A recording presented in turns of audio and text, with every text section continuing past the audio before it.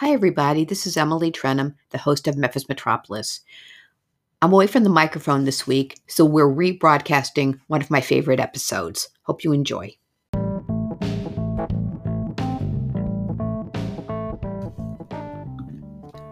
Welcome to Memphis Metropolis on WYXR 91.7 FM. I'm your host, Emily Trenum. Memphis Metropolis is all about our city as an urban place, including its neighborhoods, buildings, pathways, and parks, as well as the people who shape it. Join us each week as community leaders and commentators talk with me about our shared built environment.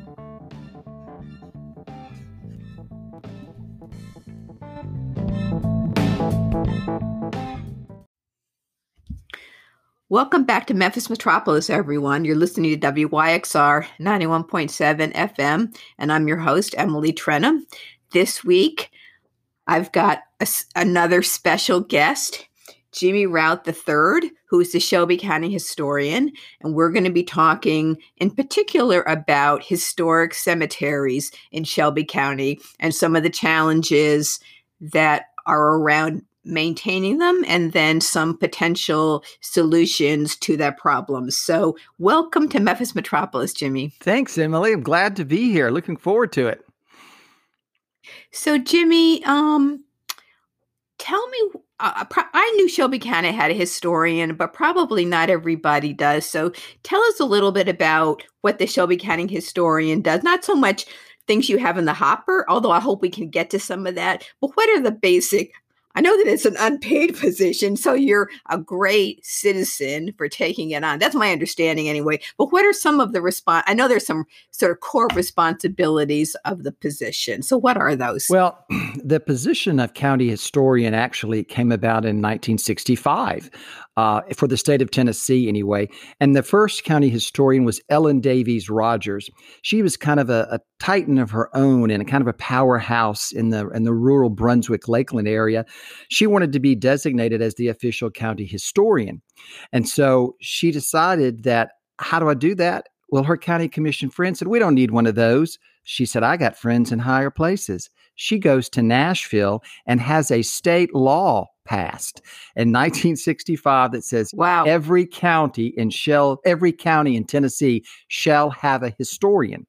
And they will serve without compensation, and they will work with the Secretary of State's office and the Tennessee Historical Commission to preserve, collect, and teach history of the region. So 1965, we had they were lifetime appointments. And she was 61. Really? She was 61 at the time. So my predecessor, Jimmy Ogle, is when it changed. I'm only the fourth one, but we both said, gosh, being a historian was kind of wild. You knew you were going to die in office. It wasn't something that we actually look forward to. But Miss Rogers did die. Well, Jimmy didn't die. No. Jimmy Ogle didn't die. He moved to Knoxville. But she was a historian from 1965 to 1994, died in her 80s. She was succeeded by Ed Williams, who had been a 16-year county commissioner and a 4-year state legislator and was a tremendous historian in his own right, writing several books. He died in 2014. It was a lifetime appointment. And when he died, when they appointed Jimmy, they decided to put a term limit on it. And they made it 6 years. And I understand they quibbled back and forth between 6 and 10, and they settled on 6. And then Jimmy, you have to live in the county you represent. Jimmy went to go be with his grandkids. So at year 5, he resigned and retired to Knoxville, and I was appointed. And I would tell you, I thought, great, because, lifetime appointment. Gosh, I'm beginning to see, though, that actually by giving it term limits, it's kind of politicizes it, because there are things that I want to do that I realize I can't get done, and so I won't do because my time will run out. I'm not guaranteed, and then I have to play a little bit of the political game with commissioners who appoint me. And when when you're lifetime, you don't have those games to worry about. So there are some advantages. So I may have to work with the commission and revisit that later on. But that's when county commission appointed me in 2019, 6-year term. And that's what I do. I collect history, preserve history, and use it to teach. Well, and one thing you do, I think, is isn't there a historical commission and that you facilitate, and who are they and what do they do? Well, the Shelby County Charter created a Shelby County Historical Commission. Currently, it's 33 members appointed by the Shelby County Mayor and recommended by the mayor and then confirmed by the county commission. They have one purpose, and it is to fulfill the goals and assist in fulfilling the goals and ambitions of the county historian. And their responsibilities are putting up historic markers, awarding local authors who write about things, and educating kids through historical processes. So so they work hand in hand with the historian, and I'm actually working to strengthen that bond and to expand it and give them a sense of ownership. And it is a community board. You have great different varieties of people, and we're continuing that as we reappoint our new people and get new ones to come on the board. That sounds great. Sounds like it would be a fun opportunity for people that are interested in history of the county. And county's the key. County's the key there. County's the key. It's not just the city of Memphis. Right. It's for the county, which includes all municipalities that are within the county of Shelby. So it includes the Lakeland, Germantown, Collierville. Yeah, it includes them as well as the unincorporated county. Correct. Millington, Lakeland, Bartlett, Collierville, Germantown, Memphis. I left one out, but they're Bartlett. They're all Millington. They're all what I have to get the history of all of those areas and make sure it's collected, preserved, and share it with the community. There's a lot more to that than I even knew. So thanks for clarifying that. So I invite you to be on the show because there was a really interesting article in the Commercial Appeal a month or so ago about historic cemeteries and some of the challenges with them. And of course, I'm interested in cemeteries anyway. So first of all, the sort of the lead of the article was about Mount Carmel and Hollywood cemeteries, which are in Southwest Memphis, I'm pretty sure. And I don't want to talk just about African American. I'd like to talk about, historic cemeteries generally, but to start off with those two, because it sounds like they're very neglected. And what's important, where are they locate us a little bit, and then why are they important, either individually or kind of as a group? Well, right off the bat, I'll tell you, cemeteries are a dead subject. And that's what I get a lot when I tell people I want to deal with cemeteries. And I go, yeah. Well, Mount Carmel and Hollywood cemeteries are located on Elvis Presley Boulevard and the intersection of Ellis Road, which is north of where Calvary and Forest Hill Cemetery is. And those cemeteries, and Rose Hill, which is also there, those cemeteries were started in the early 1900s by a private company that was in the cemetery business. And what happened over the course of time is that somewhere in the late 80s, I believe, there started to be stories about they were overgrown and someone needed to cut them, and they would reach out and somebody would take care of it, whether it was the city of Memphis or the county. In 2000, the state did investigative work and found out the corporation, the private business that owned those cemeteries, had not filed corporation paperwork with the state since the 1980s. They couldn't find anybody. There was no one left. So it was a business that just went defunct. Now, I haven't done all the research. It's not really necessary anymore. It's been 30, 40 years ago. But did they just die? Did it just quit making money because they sold all the lots? There was money in a trust, and the law says that every cemetery has to put 15% of the cost when people buy a plot into a trust. There was a trust had $247,000, and I've done an inquiry and a request of inquiry. Is that money still there?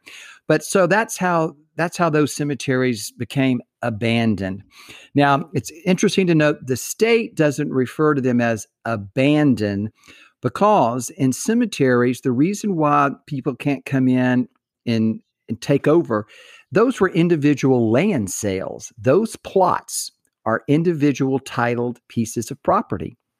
So it's wow. So the property, the family who bought it owns it. And so the city, I mean, technically the state says, well, they're not abandoned. Those property owners still own their property. Well, those property owners bought those plots with the understanding the corporation they bought them from would take care of them in perpetuity. So they have not been taken care of because there is no one to take care of them. And those are just 3 of them. There's more keep popping up all the time. But that's the history. And Mount Carmel and Hollywood have got some interesting people. Hollywood's got Memphis Slim in it. It's got Furry Lewis in it. Mount Carmel has got Mr. Tom Lee in it, who saved the people on the river, the down there, and some other important people. So it's not like it's just a rural run-of-the-mill it's an important cemetery. Well, it sounds like also if they could probably have a whole separate conversation on this, but it sounds like they could potentially be tourist attractions. I mean, for sure, Memphis Slim, Furry Lewis, I think people would come to see their graves if they were advertised, well marked, well maintained. And people do come. And they do. In fact, for Furry Lewis's, there's routinely candles and cans of Colt 45 beer put at his grave. And it's on the tour when they do the blues concerts here and the blues awards. People all take a pilgrimage over to see his tombstone. Well, so, and with those 3 cemeteries, I mean, before we move on, those 3 cemeteries were primarily African American. Completely. Is that right? Completely. They were all Black. And so because one of the things you mentioned when you and I talked on the phone before we did this interview, and one of the things you mentioned to me was that, several decades ago, there was a survey done of cemeteries in Shelby County, including a lot of family surveys, and that these cemeteries were left off. And just, do you think it was because they were sort of abandoned at that time, or was there just not as much emphasis on African American? I mean, we don't know the reasons, but is that one of the reasons they haven't gotten as much attention as some others? Do you think? No, I think I don't think that's it at all. I think that what happened is there were some women who were doing a book, which was a survey of the cemeteries, and it's gravestone inscriptions from Shelby County. And it's 3 women, Charlotte Elam, Margaret Erickson, and Ruth Wyckoff Hunt. They were particularly involved with the genealogy groups here. And these were published in 1971. And they just, on their weekends, they would just go to cemeteries and they would just sit down, and they would sometimes take 3, 4, 5. One of them took 10 years, and they would write down the inscription on every tombstone in the cemetery. And I took a look. Yes, you saw that. Yeah.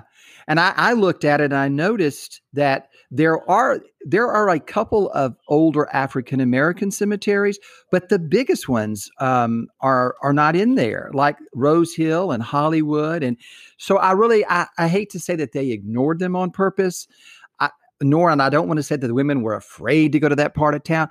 I'm just not sure they were aware of them. These are, 3 Caucasian women. I just don't know that they knew that they were even there. Right. Well, and I'm not suggesting that. I mean, there's a long history of,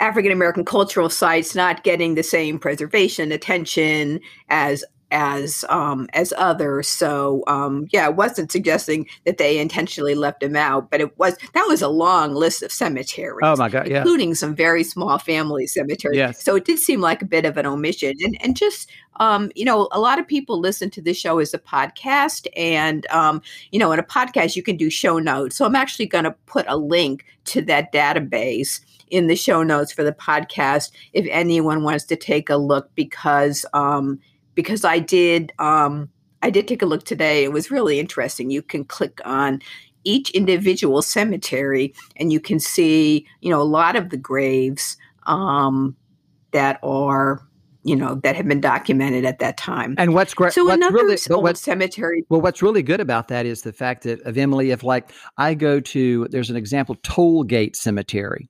Tollgate Cemetery is on Highway 64 across behind Seth's Lighting and the Wiltchase Galleria. Well, that cemetery is there. There are, maybe half a dozen markers that I can see and are legible for me to read. Well, I go to this printing of this book from 71. There were 21 that were legible in 1971. So it helps me to see the breadth and depth of what was in that cemetery. So in that regard, they're invaluable sources to have. Otherwise, and it's a project we may end up having to do, is go through when death certificates were kept, and we have back to, and go through everybody who's ever died in Shelby County, all however many hundreds of thousands, and get name and burial location off of those to create a really thorough database of cemeteries of where they're buried. Or to get someone to update this this project that was done in 1971. That would be interesting. So talk a little bit about family cemeteries, because even though those weren't in private company ownership, I know it has some of the same challenges. I'm familiar with Eccles Family Cemetery. And you mentioned one to me that's next to Home Depot. Like, how many little family cemeteries are there, and what's the particular challenge with those? Well, the challenge comes in that the state of Tennessee says that a cemetery is any place where even as few as one person is buried. So if in rural Shelby County, say, as Germantown expanded, Collierville, Lakeland and all, if a plot that's 6 acres, it was a family land, and Grandma Tilly is out in the backyard, because that's how families used to deal with death back then, that's considered a cemetery, even though it's one little plot there. So when there was no rule or regulation about where you could bury people, if you had family land, if you had a farm, you could bury on that. And you didn't necessarily, or you never had to register those deaths, those burials with the state. And in some cases, I have found there weren't even death certificates, because maybe your grandmother died, and this is 1925. She died. We're so sorry. The family just called the family. They buried her, put her in the backyard. That's the end of it. And we don't know. Right. There's no real record for her. So I'm sure they're going to find lots of those, but that we're going to wonder what happened. But family plots are unlike they have in commercial or church, where they have to record and they have to keep a journal of. And that's part of the problem we've had with Hollywood. They had all the records probably in the sexton's office, which is where the person who oversaw it. But that building caught fire at some point in the 90s, and it burned from within. Oh, no. And was soaked with water. So there may never be obtainable records. So for that cemetery, we will have to do a walk one by one to each marker and transcribe all the information to find out exactly who's buried in each of those cemeteries. But in about the 1920, I think, or whatever, they around the early 20s, they started to where if you're going to have a cemetery, you have to register everybody who goes in the cemetery, and then you have to put 15% of the proceeds into a trust fund to maintain it in perpetuity. And that's one thing we have to maybe think about now. Does that 15% need to be raised because the cost of maintenance has gone up? And it's just, it no longer maintains the cemetery. That's so interesting. Well, if you're just joining us, you're listening to Memphis Metropolis on WYXR 91.7 FM. And I'm talking to Jimmy Rout III, and we're talking about historic cemeteries. So tell me some of the things you're doing to specifically address the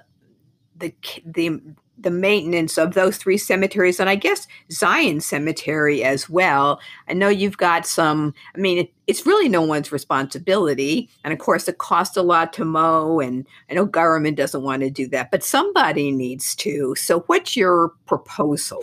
Well, my proposal, and Zion is a great example. They have gotten together. However, I think it's like all organizations, it ebbs and flows with interest. And I think they may be at a low ebb at the current time. But they got a national Black fraternity together to actually go to Zion and to do a great cleanup. But there's never been, for lack of a better word, a clearinghouse of cemeteries, an inventory, a clearinghouse of cemeteries in Shelby County. We did have a gentleman that was on the Shelby County Historic Commission, and he did go through, he passed away right before I was the historian. He has done we do have an inventory of every cemetery in Shelby County. Now, all we have though is where this, we do, but we don't have anything about who's in the cemetery. We just have a list of the cemeteries, and we don't have who owns them. We just have the address. So it's a good start that we can. John McNary is who did that great endeavor. It took him several years, so that's a good starting point. But as I told you, in the 80s, when I was in high school and junior high, I remember seeing news stories about these cemeteries that needed to be cut and maintained. And it's been that way up until here we are now in 2021. So we've been able to Band-Aid it many times over the years. Well, I decided I'm tired of the Band-Aid. I want the solution. What is the solution? The solution's going to be, because they are not the responsibility legally of government, and they are not being maintained, as humanity, we have a responsibility to maintain these cemeteries. And we hear I agree. We hear all the time, that's people just throwing money at a problem. Well, this is one problem. Throwing money at it is exactly what we're going to have to do. So we need to set up a fund to where we can have a perpetual amounts of money with dividends coming in that will take care of these cemeteries. And then we need to figure out, and the ownership, I'm not going to be happy just leaving them with the explanation, well, the people who own the plots own them. That's not going to work for me, because at some point those families don't have heirs and there's no one to take care of that plot. So I want to set up an ownership, whether it's a trust, whether it's a conservatorship, but I want to set that up to have that to where it's the go-to people that you can go to if there's a problem with the cemetery.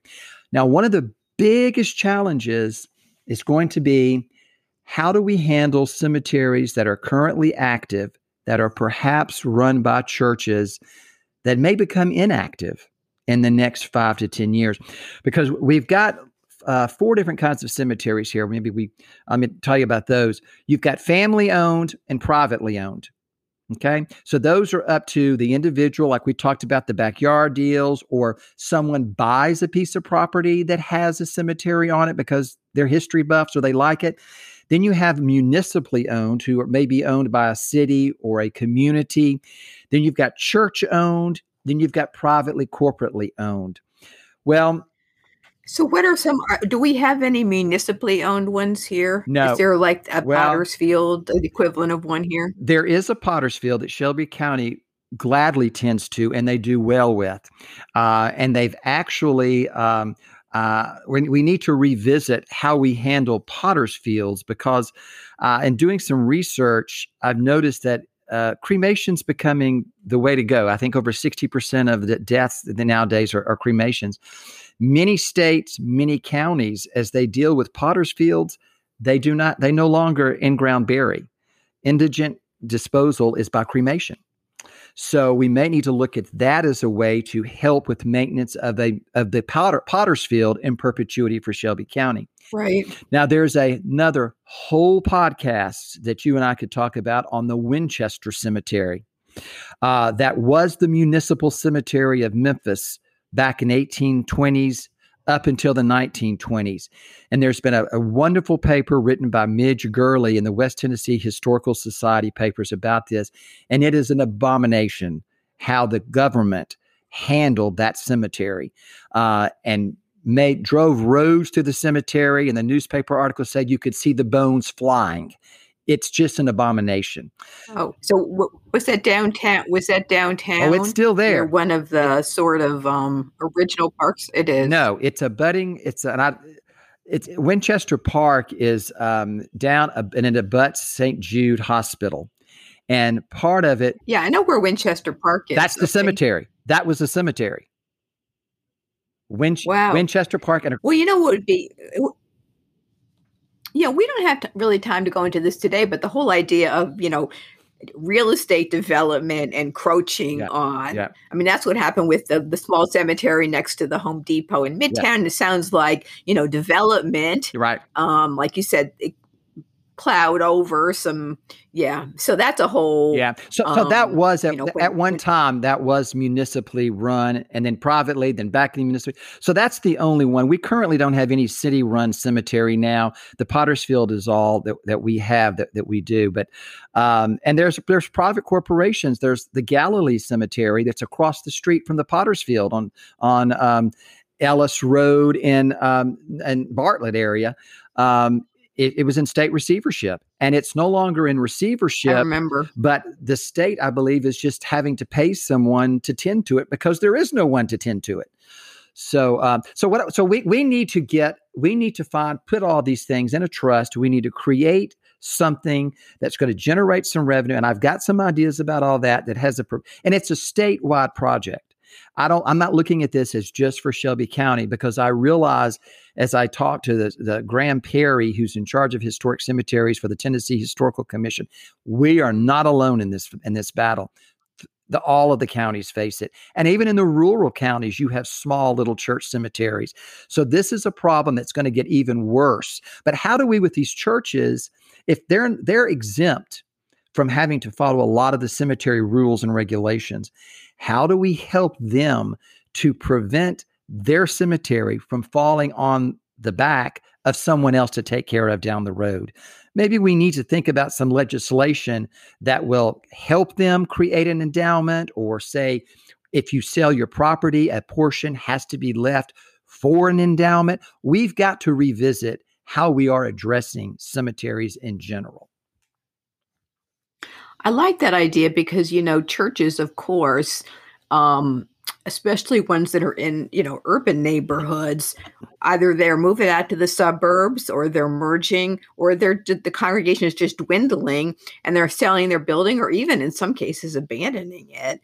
And I feel sure that I like your proposal potentially to, if they sell their property, that a portion of it has to go to maintain the cemetery. The only problem is if the church is very small and very poor, the real estate might not be worth much. Well, but it's the only thing that we have. And when a church does close up or becomes extinct, what are they going to do with their property income? They can't divide it up among the members, I don't think. So it's just something we've got to look at and see, how do we work? And maybe, it's going to take a government, private, public partnership. It's going to take all of us working together. There's no one answer for it. I would like to see something where we can provide, if they put some funding, the government matches the funding. Maybe there's some private matching to help incentivize to get these things to happen. Well, I like that idea a lot. And one of the people I like the idea of a statewide fund, but I do feel like there'd be local support for that. One of the people that was quoted in that article in the Commercial Appeal was Bob Bachler, who's the head of Community Foundation, and who obviously has a personal interest in cemetery maintenance generally and preservation generally. I could definitely see this as something that could be a fund, a community foundation, and people could, maybe in their wills. I mean, because there's a lot of old Memphis families or people who would want to, certainly I would make a contribution to that kind of fund, especially as it relates to these cemeteries in South Memphis. I'm not saying I'm a big donor, but I'm just saying I think there's a lot of people who would consider and of course, someone's got to raise the money, Right. Which is, time consuming. But I do think there would be support in the community. Like you said, maybe it could be matched by government to certainly regular maintenance of some of these, the ones we mentioned, and then initiatives to, like I said, support some of the church-owned ones, or maybe just prevent a Galilee kind of situation. Well, Bob Faulkner, who actually he's on my team, that he's working with me. I had reached out early on. Okay, He was one of the first ones, and I referred him to the writer of that article. I said, call Bob. He has a family interest. He's got a family cemetery that has been tended with by a cousin. The cousin's getting elderly. It's not in the state of Tennessee, and he wonders who's going to take care of it. And so, as I said, yes, there's interest there, and the Community Foundation, and each of Knox County, Davidson County, Hamilton County, they all have community foundations that we could do a statewide program. We could just be the pilot program here to show them how to do it, that can administer all of that. And then Grand Prairie at the state level can deal with the 95 other communities, individual counties throughout the state of Tennessee. But it's going to be, it would be it's going to take convincing people that it is our responsibility as human beings to have empathy and to understand we owe the respect to these people. I look at these cemeteries and they're all, to me, they're stories. Every grave represents a story. That's history that has made us what we are. And it's like a history book. And when you uncover each story, they're not mayors, they're not elected officials, they're not governors, they're individuals. They're the bricks that built the foundation on what our community's on now. And I can't fathom the fact that we're a community that doesn't have enough initiative to step up and take the responsibility to do that. And I think we will. Once we get a plan, we'll do it. And I'm just to the point where I'm ready to present the plan. Well, that's a great way to end this discussion. I do want to ask you a couple of other things that you've got in the pipeline, but let me just remind everybody that they're listening to Memphis Metropolis on WYXR 91.7 FM. I'm talking to Jimmy Routt III. We've been talking about historic cemeteries. But Jimmy, I wanted to ask you about a couple of other things that you and I talked about when we met for the first time over the phone. One of the things you said you were interested in was a historic properties survey or historic building survey for Shelby County. What would that, I understand the need, but elaborate on that a little bit more, why you think it's important for us to have that. And then also, what are some important structures in Shelby County that people might not think of top of mind as important historic structures that are? Well, I realized when my parents lived in a neighborhood called Richwood out in near not too far from Southwind. And there was a house that's built in 1842 that was right across from my parents' house. And I kept thinking, wow, that's a great old house. And what kind of history is it? Well, it's not cataloged anywhere. It was listed in the book Good Abode, written in the 1980s by the Junior League. But it's on nobody's radar. I have that book, of yes, course. But you'll have to look up Richwood. It's been sold. I will. It's been sold twice. But there's no preservationist who's wondered, are we going to be sure this house is saved? Because it's not on the radar. There's multiple houses in unincorporated Shelby County. There are even those in Millington, in Raleigh, in Lakeland. All of these areas have got old homes, and we don't know about them, and they're not on the radar. So you've got Cedar Hall and Hartwood Hall, two very historic homes that have been bought privately. And thank goodness the lady who bought them as wedding venues has spent enormous amounts of money maintaining them and building them up to wonderful things. We worry about Annisdale. We worry about Ashler Hall. We worry about government building, our courthouse. We've got all of these buildings. And so we need to do a survey that includes not just Memphis and Central Gardens and Victorian Village, but we need to take each municipality. Collierville is in the midst of updating their historic buildings review, and Bartlett did one in the 80s, and they're looking at doing one. Those are the only municipalities who've actually done it, but none of the unincorporated areas. Here again, I want a clearinghouse. I want a list. Where are the historic buildings that mean something to our history that we might need to preserve? It's going to be a multi-year process to do that. Well, I like the idea, especially of the government buildings. I feel like, the Ashlar Halls, I mean, not that those aren't important to preserve, but people know about them. They're on the National Register, but a lot of these things are not. And you mentioned to me people don't call it the penal farm anymore, but that cluster of buildings. And like those are old, and I'm sure those are over 50 years old, and those need to be documented, and for sure they need to be preserved. People don't think of those as historic, but that whole complex isn't. I think it probably has a very interesting history. Well, let me tell you, let's just remind people that historic, according to the National Register, historic is at least 50 years old. Well, guess what? That's 1971. That's not that long ago. And you look at a house that's 75 years old, you think, okay, let's go to an old house. That's 1946. That's not that long ago in the scheme of things. That includes then all the houses built after World War II when the soldiers came home. Then you've got those that are built in the 1900 and 1920 and those pre-1900. So an old house qualifies at 50 years. The Shelby County office building just turned 50 last year. So it is now considered a historic building. And you look at the contemporary architecture of it, you would never look at that and say that's a historic building because it's a tall, concrete column, but it does qualify as a historic building. And it is in a historic Adams neighborhood with the courthouse and the old jail. Yeah, for sure. I mean, like I said, there are tons of historic properties that, people have in their mind what historic looks like. And that, for a lot of times, that's a pretty out-of-date notion right, now. Exactly. Because you're right, 50 years is not that much. So I think that's a great idea. So also you mentioned to me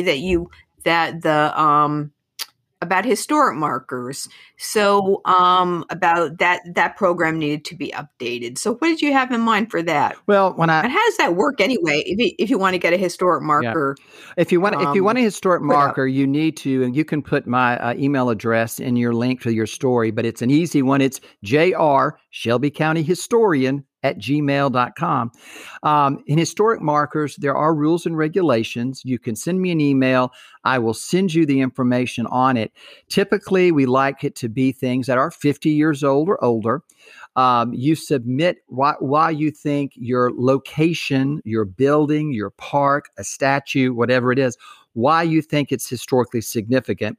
The Shelby County Historic Commission will look at that application and decide, do we think that is it historic? Many, many times, and I don't try to hurt feelings, but many times it's emotionally important more than it is historically important. And so it's our duty we don't just want to throw up historical markers, everybody who wants one. They really have to meet a definite criteria.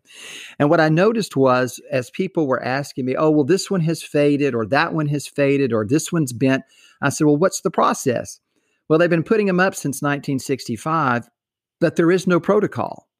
No one seems to. I said, well, who owns these, Mark? Well, I don't know. We didn't pay for them. Sponsors pay for them. I said, well, some of these sponsors aren't even in existence anymore. The Sesquicentennial 1969 put up about 30. That Sesquicentennial committee was disbanded a year after the Sesquicentennial.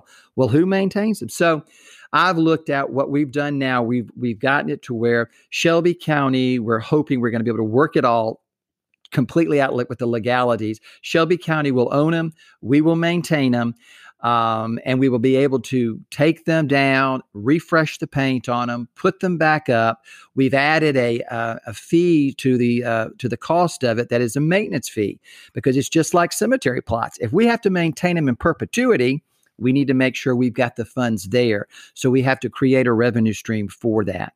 And as of right now, they are privately funded. We hope in the future we'll be able to do maybe some matching of funds to help with that, or be able to do where the commission itself might put up 1, 2, 3, or 4 a year that relates to pure history that we think the county residents need to be aware of, and then let the private historical spots be funded privately. How many are there? And is there an online directory that people can, if people wanted to go out and maybe not look at all of them, but look at all the music related markers, right, for example? Well, there is a list again. It's at the registrar's website where you found the graves, the graveyard list.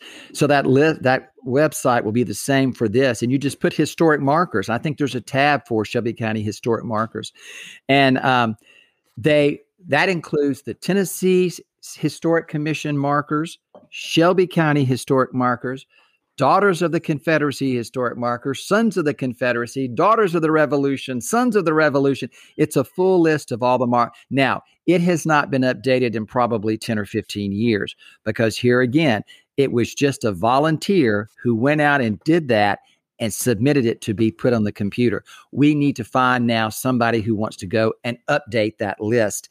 And that's something that what we need to start doing is as we install them, take the picture, turn them in. So we need to have a plan to keep it updated so we don't have this backlog of having to go back and find them later on. Yeah, I think that should be updated. Maybe someone will hear this and volunteer because that sounds like it really would be worth doing. Speaking of like Daughters of the Confederacy, did they ever have to be sort of just taken down and have the language updated because it doesn't reflect how, like, something that referred to colored people, for example, or if some of these have been around a long time, I'm thinking maybe not all of them really reflect our current, the way we think and talk about things. Well, you've got that going on right now in Collierville. They have a marker. It's not a historic marker. It's a monument marker to all the patriots who fought in the Civil War. And it has on it Confederate Park at the bottom of it, which is what the town square was called for a long time. And so they're quibbling. They're trying to figure out how they're going to handle that and what they're going to do. Shelby County, ours have been put up since 1965. I don't know that I've never had a request that our language is wrong. I know that they have recently added a marker down where Nathan Bedford Forrest lived and had his business, because I have noticed that the earlier county markers were ambiguous. They would say that Nathan Bedford Forrest had a business during the Civil War here. Well, it didn't say he was a slave trader. And so Tim Huebner at Rhodes College and Calvary Church, they got together and they put up a marker that's a little more specific, not accusatory. It just tells the facts as it needs to be told. The other thing that we talk about that we've brought up in the Historic Commission that I wanted to establish is a protocol of, I had a problem with when we had a text committee meeting where we go over the text and all, and we would have 4 or 5 white people in a room. We have African-American members. There are some members on the text committee, but it's like, why is this majority white group talking and making decisions on this African-American subject? We need to get a broader opinion and a broader viewpoint of what we're talking about. And I also wanted to be sure, how do we refer to different races? Are they Black? Are they African-American? What do we call them? Colored? And we've kind of come to the conclusion in reaching out to the Memphis Lynching Sites Project and some other groups that really calling them what they were called in context to what the marker is may be the best thing. So that during the 60s, it was coloreds. So during the 80s and 90s, it was African Americans. And maybe now we're back to just calling whites and blacks, but trying to get that wording so that we have some protocol for all, because that's important too. So we are very particular. We also, a wonderful thing we're able to add to the markers now is a QR code. So we're adding the little area at the bottom where we can put the QR code, which enables us to tell a broader history. So you can get into much greater detail, because early on, everyone thought the historic markers had to be the novel. Well, guess what? It's not the novel. It needs to be the preface.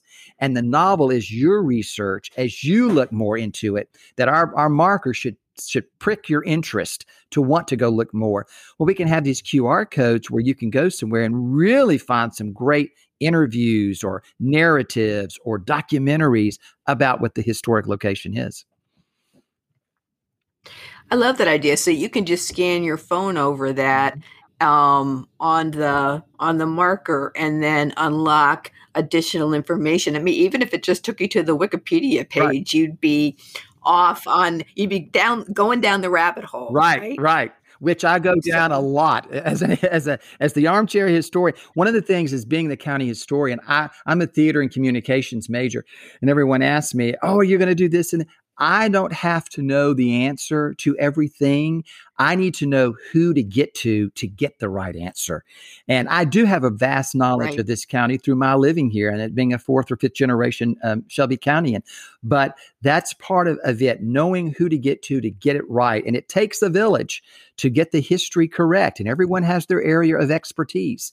So there are many, many, many rabbit holes that I'm going down. And I look forward to going down to some with you, Emily. We'll get some of it worked out. Me too. Well, that's a great way to end the interview because Jimmy, I do hope you'll come back on and another time. I feel like there's a lot of potential. Very interested in doing shows on particularly historic preservation, but certainly urban history, and would love to have you back on to talk about something else. Although the cemeteries is just very interesting. They are. And I would love for your listeners, send in what would they like to know more about. That's the only way we know how to know what the interest is in the community. What would they like to know about in the community? And we can talk about those things. Absolutely. I love that idea. So you've been listening to Memphis Metropolis on WYXR 91.7 FM, and I've been talking to Jimmy Routh III. We've been talking about historic cemeteries and about history of Shelby County generally, and we're obviously just scratching the surface. So Jimmy, thank you so much for coming on. Thank you for having me, Emily. Look forward to it anytime. And anybody who wants to reach me, look at your links through this story and reach out, and we'll get back in touch with them.